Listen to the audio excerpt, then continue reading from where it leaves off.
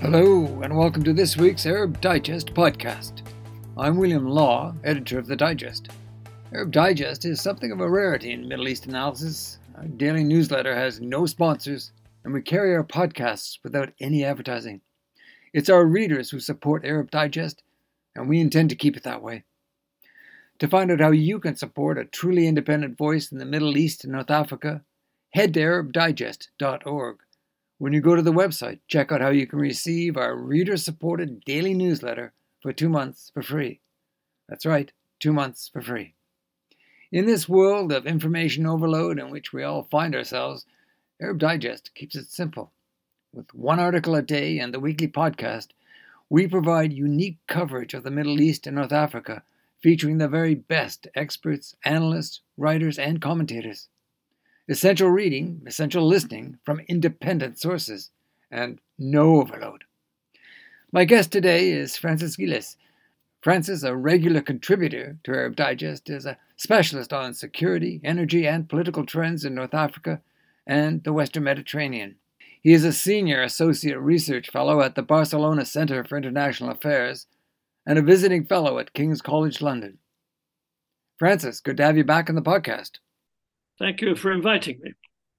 Now, this Friday, the 1st of March, you and Quentin Peel will be at King's College London to give a talk with an intriguing title, Reading History Wrong, the Plight of European Foreign Policy.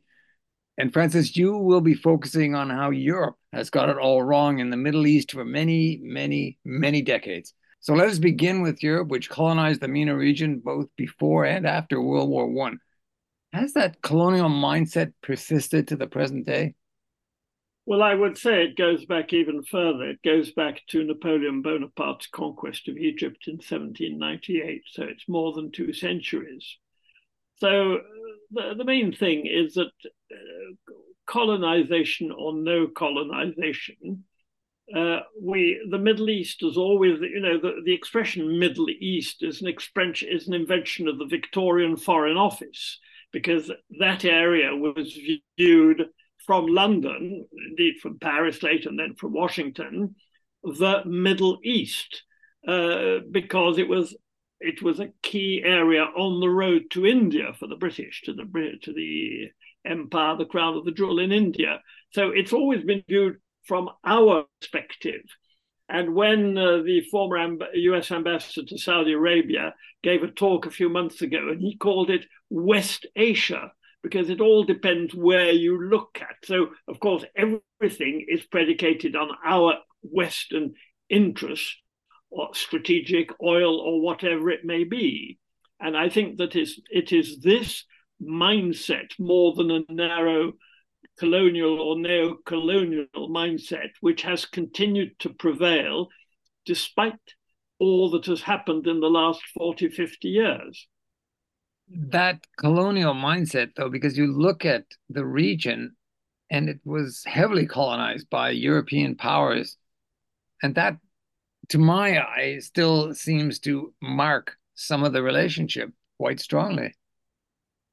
Well, it does, and one does not have to be a supporter of Jeremy Corbyn to believe in this, because in my paper, I have quoted from a talk that Michael Ancram, Tory Shadow Foreign Secretary, gave in Georgetown in 2013, where he said, we have always misunderstood and in many ways misinterpreted, if not despised, the Middle East.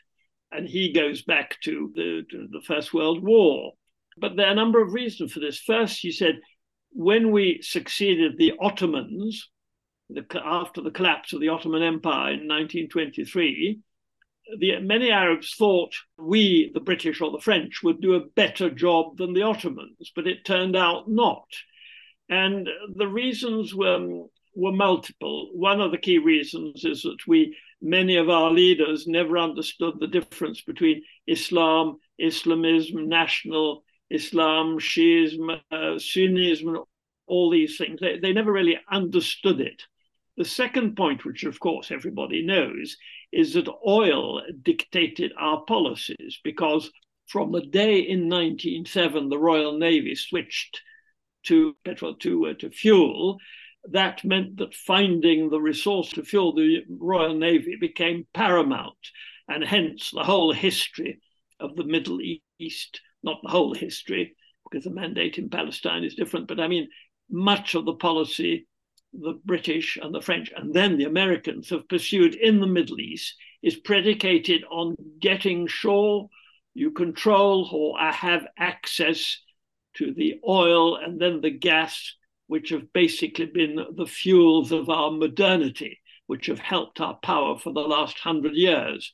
So once you get that as the prevailing factor, then you're looking for stability, you're not encouraging reform, and in many ways, you could argue that the French and the British, right across the Middle East and North Africa, blocked modern movements. They blocked the younger ones whom they'd often educated in their reforms, and they tended to favor either the Muslim Brothers or the ulema movement in Algeria or whatever.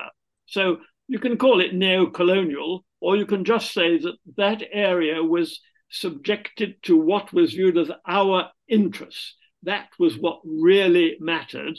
And what the people wanted or did not want was a very secondary concern. The mandate in Palestine, of course, was a bit different because it's a story in itself, which is a very complicated story. But oil is the key factor. And of course, the late Victorian racialization of the world, of the blacks, of the Arabs, of the Asians, has changed in the last 30, 40 years. Nonetheless, there is a lot left of that period, inevitably, because you can't rewrite history, you can't change people's minds. We have been taught in our history books, I'm 79, when I was at school in England, when I was 6, 7 years old, the map was still painted red. When I moved to France, the map was painted blue. So we still have, many of us still have that mindset. And it's maybe been reinforced by the fact that Israel has always viewed itself, as indeed the West has viewed Israel, as a bastion of the West, of Western ways of thinking, and it was often argued democracy in that part of the world. So yes, our mindset is far from having changed all that much. And I quote Michael Ancram, why? Because Michael Ancram is also the 13th Marquis of Lothian. He hails from one of the most distinguished liberal aristocratic families of Scotland, which has been at the heart of the establishment for more than 300 years. So this feeling that we despise the Arabs, that we don't understand them, that we've never really helped them to become modern, as I say, is not a loony left view. It also comes with Michael Ancram and with Chas Friedman, who retired as being US ambassador to Saudi Arabia about 15 years ago. It comes also from voices in the heart of the establishment. These are maybe minority voices, but they are powerful voices indeed, because they come from people whose record of state service is unimpeachable. So yeah, entrenched attitudes. You yourself deeply engaged with North Africa, and you've spoken on previous podcasts and written in our newsletter, the Arab Digest newsletter, about how Europe continues to misplay and misunderstand the southern Mediterranean countries. Again, part of that mindset.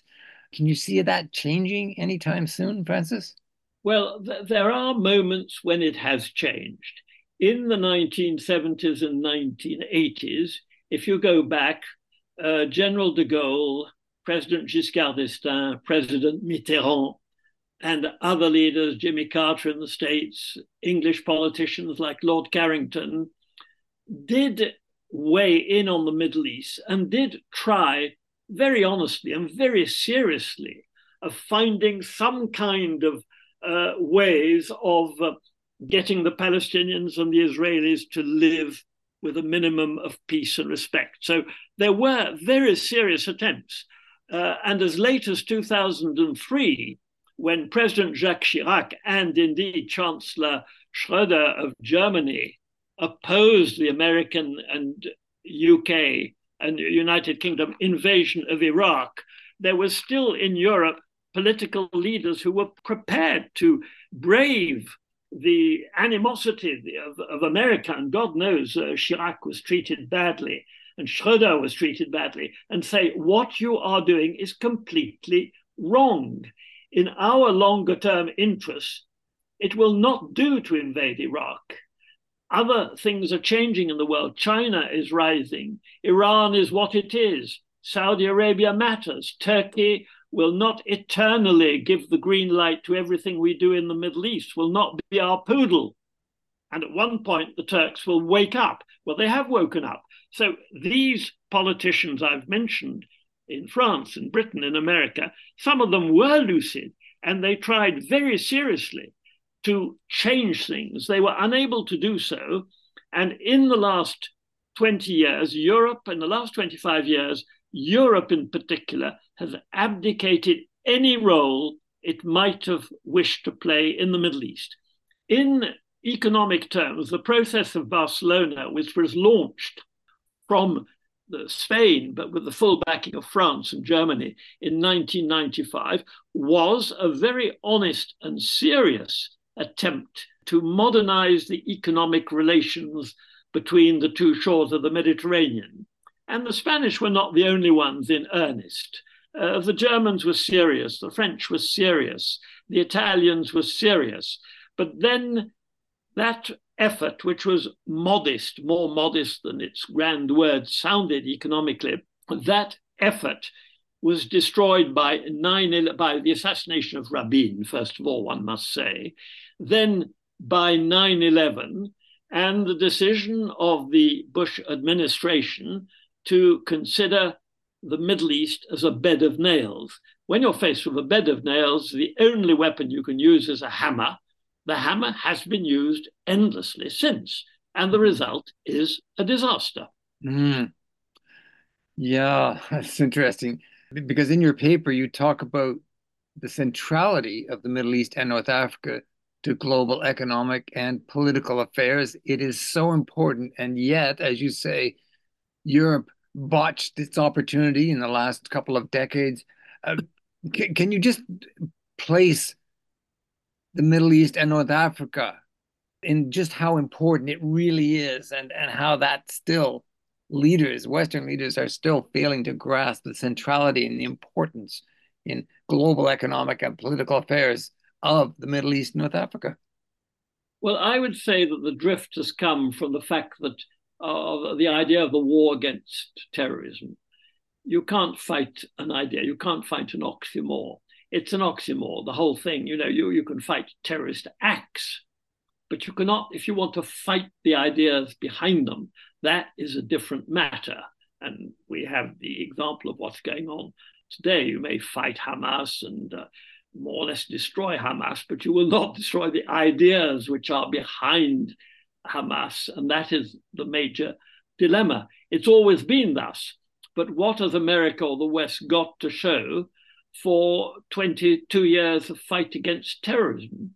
I mean, the result is an utter disaster. Of course, we had to fight terrorist acts, but by turning terrorism, which has never been defined by the United Nations because nobody agrees on what it means. I mean, the IRA were terrorists. Now their successors are in government. The ETA in Spain were terrorists. Now they participate in government. So one man's terrorist is another man's freedom fighter. I mean, take Algeria during the War of Liberation. They were terrorists and then they became the government. So it's an issue, I think, which goes to something deeper, is that not only did the Europeans and the Americans not realize, which maybe they couldn't have realized, that China would rise so very fast economically and hence politically and militarily, but they also misread Russia, you see, and that matters as well. Why did they misread Russia? Because they did not have a proper analysis. When the Soviet Empire collapsed, we lived in this idea of the end of history, this famous quote from Fukuyama, triumphant democracy and triumphant capitalism. Well, after 9/11 and the economic and the financial crisis of 2008, you would have thought the West would become a bit more modest and realize that it faced a very different world. So it misread the collapse of the Soviet Union, thinking that, well, they were down and out. And I had one of England's most senior analysts of Russia, Ministry of Defense, whose name I can't quote, who said to me in 2004, we are facing a collapse of strategic thinking. Whatever you think of what the West did in Russia, they misread Putin, and we are paying the price. The same thing occurred in the Middle East, and it's occurred in the West, and it's occurred in Israel, because beyond the atrocious acts committed by Hamas, which are terrorist acts, in October 2023, the problem is that Israeli security collapsed. They just didn't see it coming. The same thing occurs vis-a-vis Iran. We pile on all these sanctions against Iran. Well, I have no truck for the Iranian regime, but what is the result? It's reinforced the regime, so that at one point, you just have to understand or decide you've got to talk, you've got to negotiate. And the one man today, at least in France, who is articulating what I would call a Gaullist vision, but an intelligent nationalist vision of the Middle East, is Dominique de Villepin, the foreign minister of Jacques Chirac, who in the United Nations in 2003 made a famous speech saying to the Americans, you are wrong. We will not agree to go to Iraq with you. He was vilified. Monsieur de Villepin on French television today is the only one of the few people who articulates this view. He's very eloquent. And having been foreign minister and prime minister, he has the experience to say that.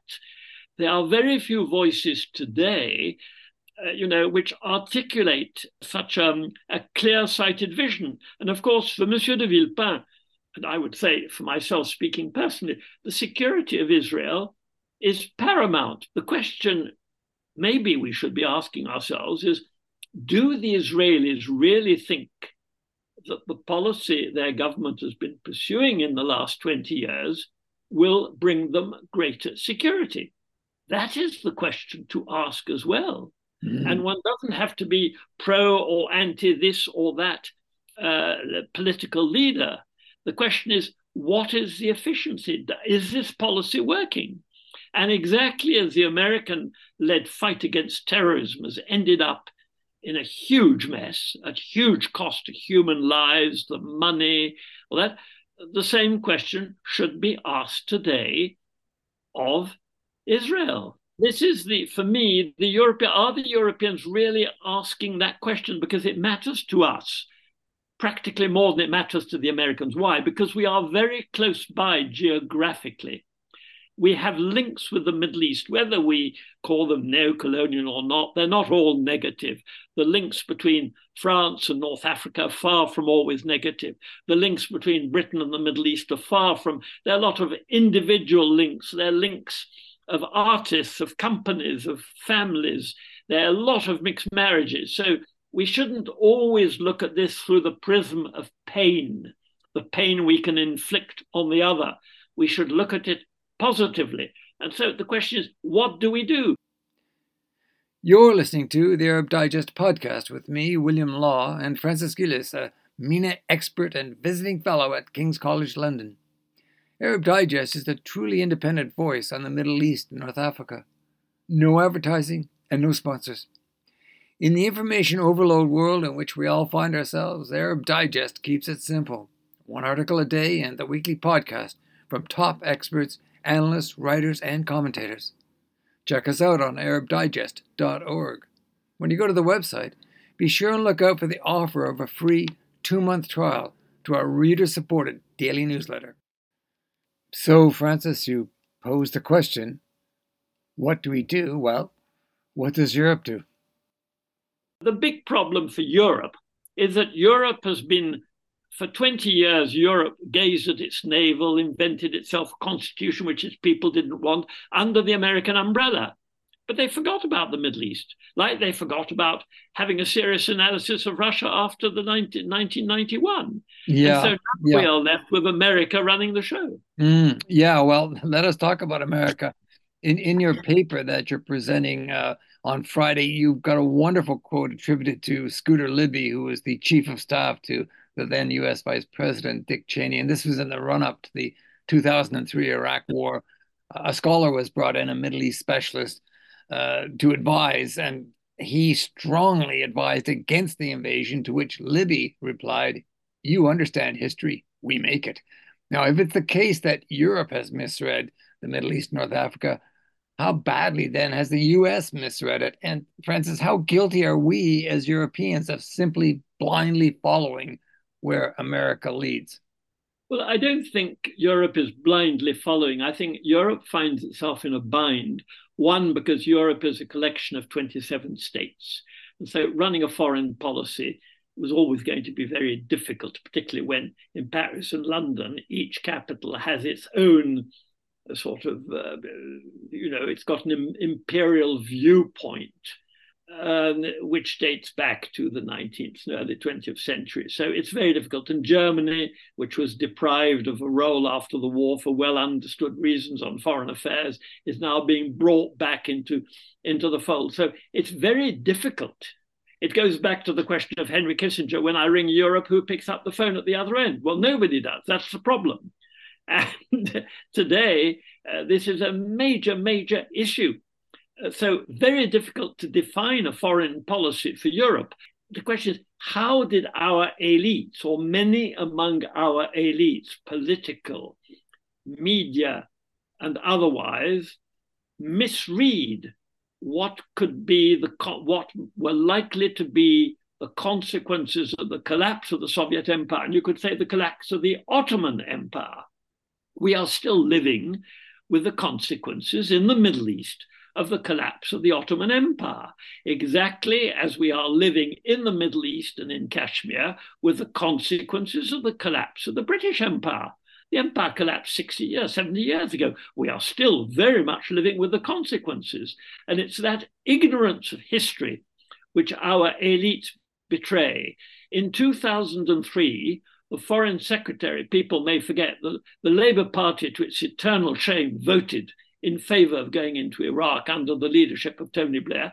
But Robin Cook made a very powerful speech in Parliament. He resigned. It's probably the last time a senior British minister resigned on a point of principle in the last 25 years, but he resigned. So some minds are very lucid. We had Robin Cook on one side. You had Chirac. You had Schroeder. So you did have voices. And in America, there were very few voices. I mean, Barack Obama, if I remember rightly. But there were very few voices, because in America, there is a further element which people often forget. One often speaks of the Jewish lobby and its weight on American politics, but one forgets the background of what has been called Christian Zionism. In other words, the idea which goes back to the dissidents who crossed to America in the early 17th century from England, the Protestant dissidents, that one day Zion would be recreated. The Jews would go back to the land they'd left thousands of years before. This idea has always been powerful in certain groups of Protestants.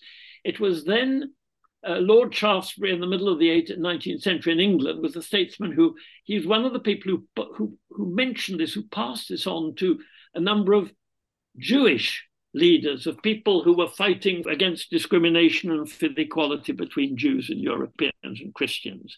And then this idea grew into Zionism, and we know what happened. So this eschatological element is very powerful, because if you look at America, you look at all these preachers, fundamentalist Christian preachers, they are preaching something which has been in Protestantism since the 17th century.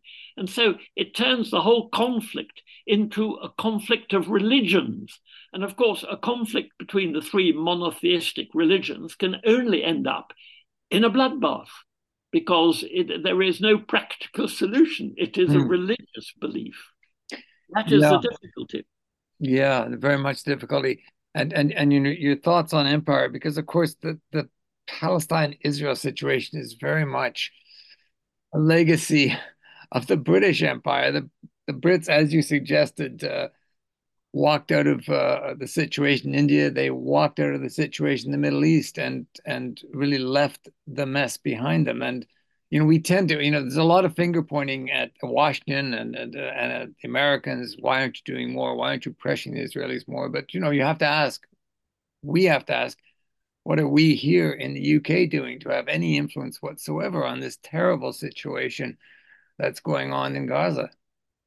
Well, maybe I mean this belief that the Jews had the right to return to Zion was very much believed by people like Arthur Balfour. People like Churchill were much more cynical. But the difficulty today may be that, funnily enough, since the collapse of the Soviet Empire, my feeling is that the debate in Western think tanks and the media have deteriorated in quality. That there is today very often on all kinds of issues. I know it's not just Israel or the Palestinians, it's on all kinds of issues. There's a kind of doxa which forms, a conformist view which is shared by the majority of commentators. And it makes free and fair debate, muscular debate, let's say, much more difficult. And this is, I think, one of the great dangers. And it doesn't only apply to the question of Israel and Palestine. It applies to Russia. One might find Mr. Putin a very distasteful character. That's the least you could say. He's a bloody dictator. But at the same time, there is very little debate as did we not mistake? How come for so many years, for 20 years, we got him wrong, or for at least the first 10 years of the century, most of our people got him wrong. And this friend or this person I know so well, who was one of the specialists of Russia at the Ministry of Defense in London, said to me in 2004, the combination of a former KGB man and the mafia, and you remember how the Russian mafia spread into Europe. You remember that famous book, Mafia by Misha Gleny. Yes, yes. Well, many people just didn't put two and two together. But in the corridors of power, the military probably put it together in Britain better than the civilians did. But many of our politicians thought they could do business with Putin. Well, I'm not an expert on Russia at all, but the question is we misread the consequences or the risks. Let's say what were the risks of the collapse of the Soviet Empire? What did they entail? The fact that Russia has minorities in all these former, I would call them colonies, which are now independent states. The same goes for the Middle East. Who in the corridors of power remembers that Dr. Mossadegh, the elected prime minister of Iran, was overthrown by a British-American plot and Shah was brought back? And who remembers that? Everybody seems to have forgotten even modern history. And that is what is so damaging. So rather than finger pointing, we might revisit our history, including our imperial history. And as I say, I don't believe that the prism of pain will get us anywhere intellectually, because emotions are one thing. But if you're always pointing your finger and you are the only one who's suffering and you can't even begin to think of the suffering of the other, then you're doomed to continue this violence, which is an absolute disaster. But we've got to think. And this is not a question of emotions. This is a question of thinking rationally. And this is why I am saying, is the policy pursued by Israel really in the long-term interests of the Israelis, Jews or Arabs? Is it in the interests of the broader region? Is it in our European interests? Let's be absolutely clear and blunt about this. That is the question I am asking. Do our elites have the capacity to think or to act if they find that some of the conclusions are not very comfortable? Do they have the capacity to change their policies, to dare to change their policies and speak the truth? Because I suspect that speaking the truth to the Arab regimes, which have always manipulated the Palestinians and used them, no Arab regime has ever thought of the rights of the Palestinian people. What do they care? I mean, so nobody cares about the Palestinians' right. Well, this is a major problem because, you won't airbrush, and this might be the conclusion, you can't airbrush the Palestinians out of the picture. It's just not possible. It's physically impossible. So yes, that's quite right. Yeah, absolutely agree with you on that, Francis. And so when Netanyahu and others say we're going to eradicate Hamas, we're going to destroy, you cannot destroy an idea. And certainly the Palestinians have shown great determination, great courage in resisting being airbrushed out of history. And the point you make too about security, the path that Netanyahu and these extremist ministers are driving Israel down will not give Israel security. It will give the opposite, insecurity, not just for Israel, but for the entire region. And so, yes, I do hope that policymakers will, if they don't turn up to your talk, they at least will listen to the podcast and perhaps think again, because that's what we need to do, is think again before this. I would also conclude, because obviously I'm quite prepared to share the burden of guilt or whatever the Europeans might have done, being a Frenchman with an English mother. But I think also one should talk more often about the way the Arab regimes, not the people, the Arab regimes had been extremely guilty, because they could have done much more than they have done over the last 50 years to push towards coexistence or some kind of solution. They have not. And so it's not just a question of Europeans. Everybody's complicit in this game. Whatever the Russians do in the Middle East, do you think they care about the plight of the Palestinian people, or in the Sahel about the black people in the Sahel? They couldn't care less. It's a totally cynical game. And yes. Everybody's playing a cynical game. Then the result will only be more bloodshed, more disaster. And we just don't know. We're sliding down a slope, and we don't know where we're going to end at this point. We just don't know. Yes, so, and as you say, Francis, we are all complicit, and that's a sobering thought, and a thought I think we can end on. So I thank you very much for your time today, and I look very much forward to your presentation on Friday. Thank you. My pleasure. My guest today on the Arab Digest podcast was the Middle East North Africa analyst Francis Ghilès. You'll have noticed that we bring you the podcast with no advertising and no sponsors. We are a truly independent source for analysis and commentary on the Middle East North Africa.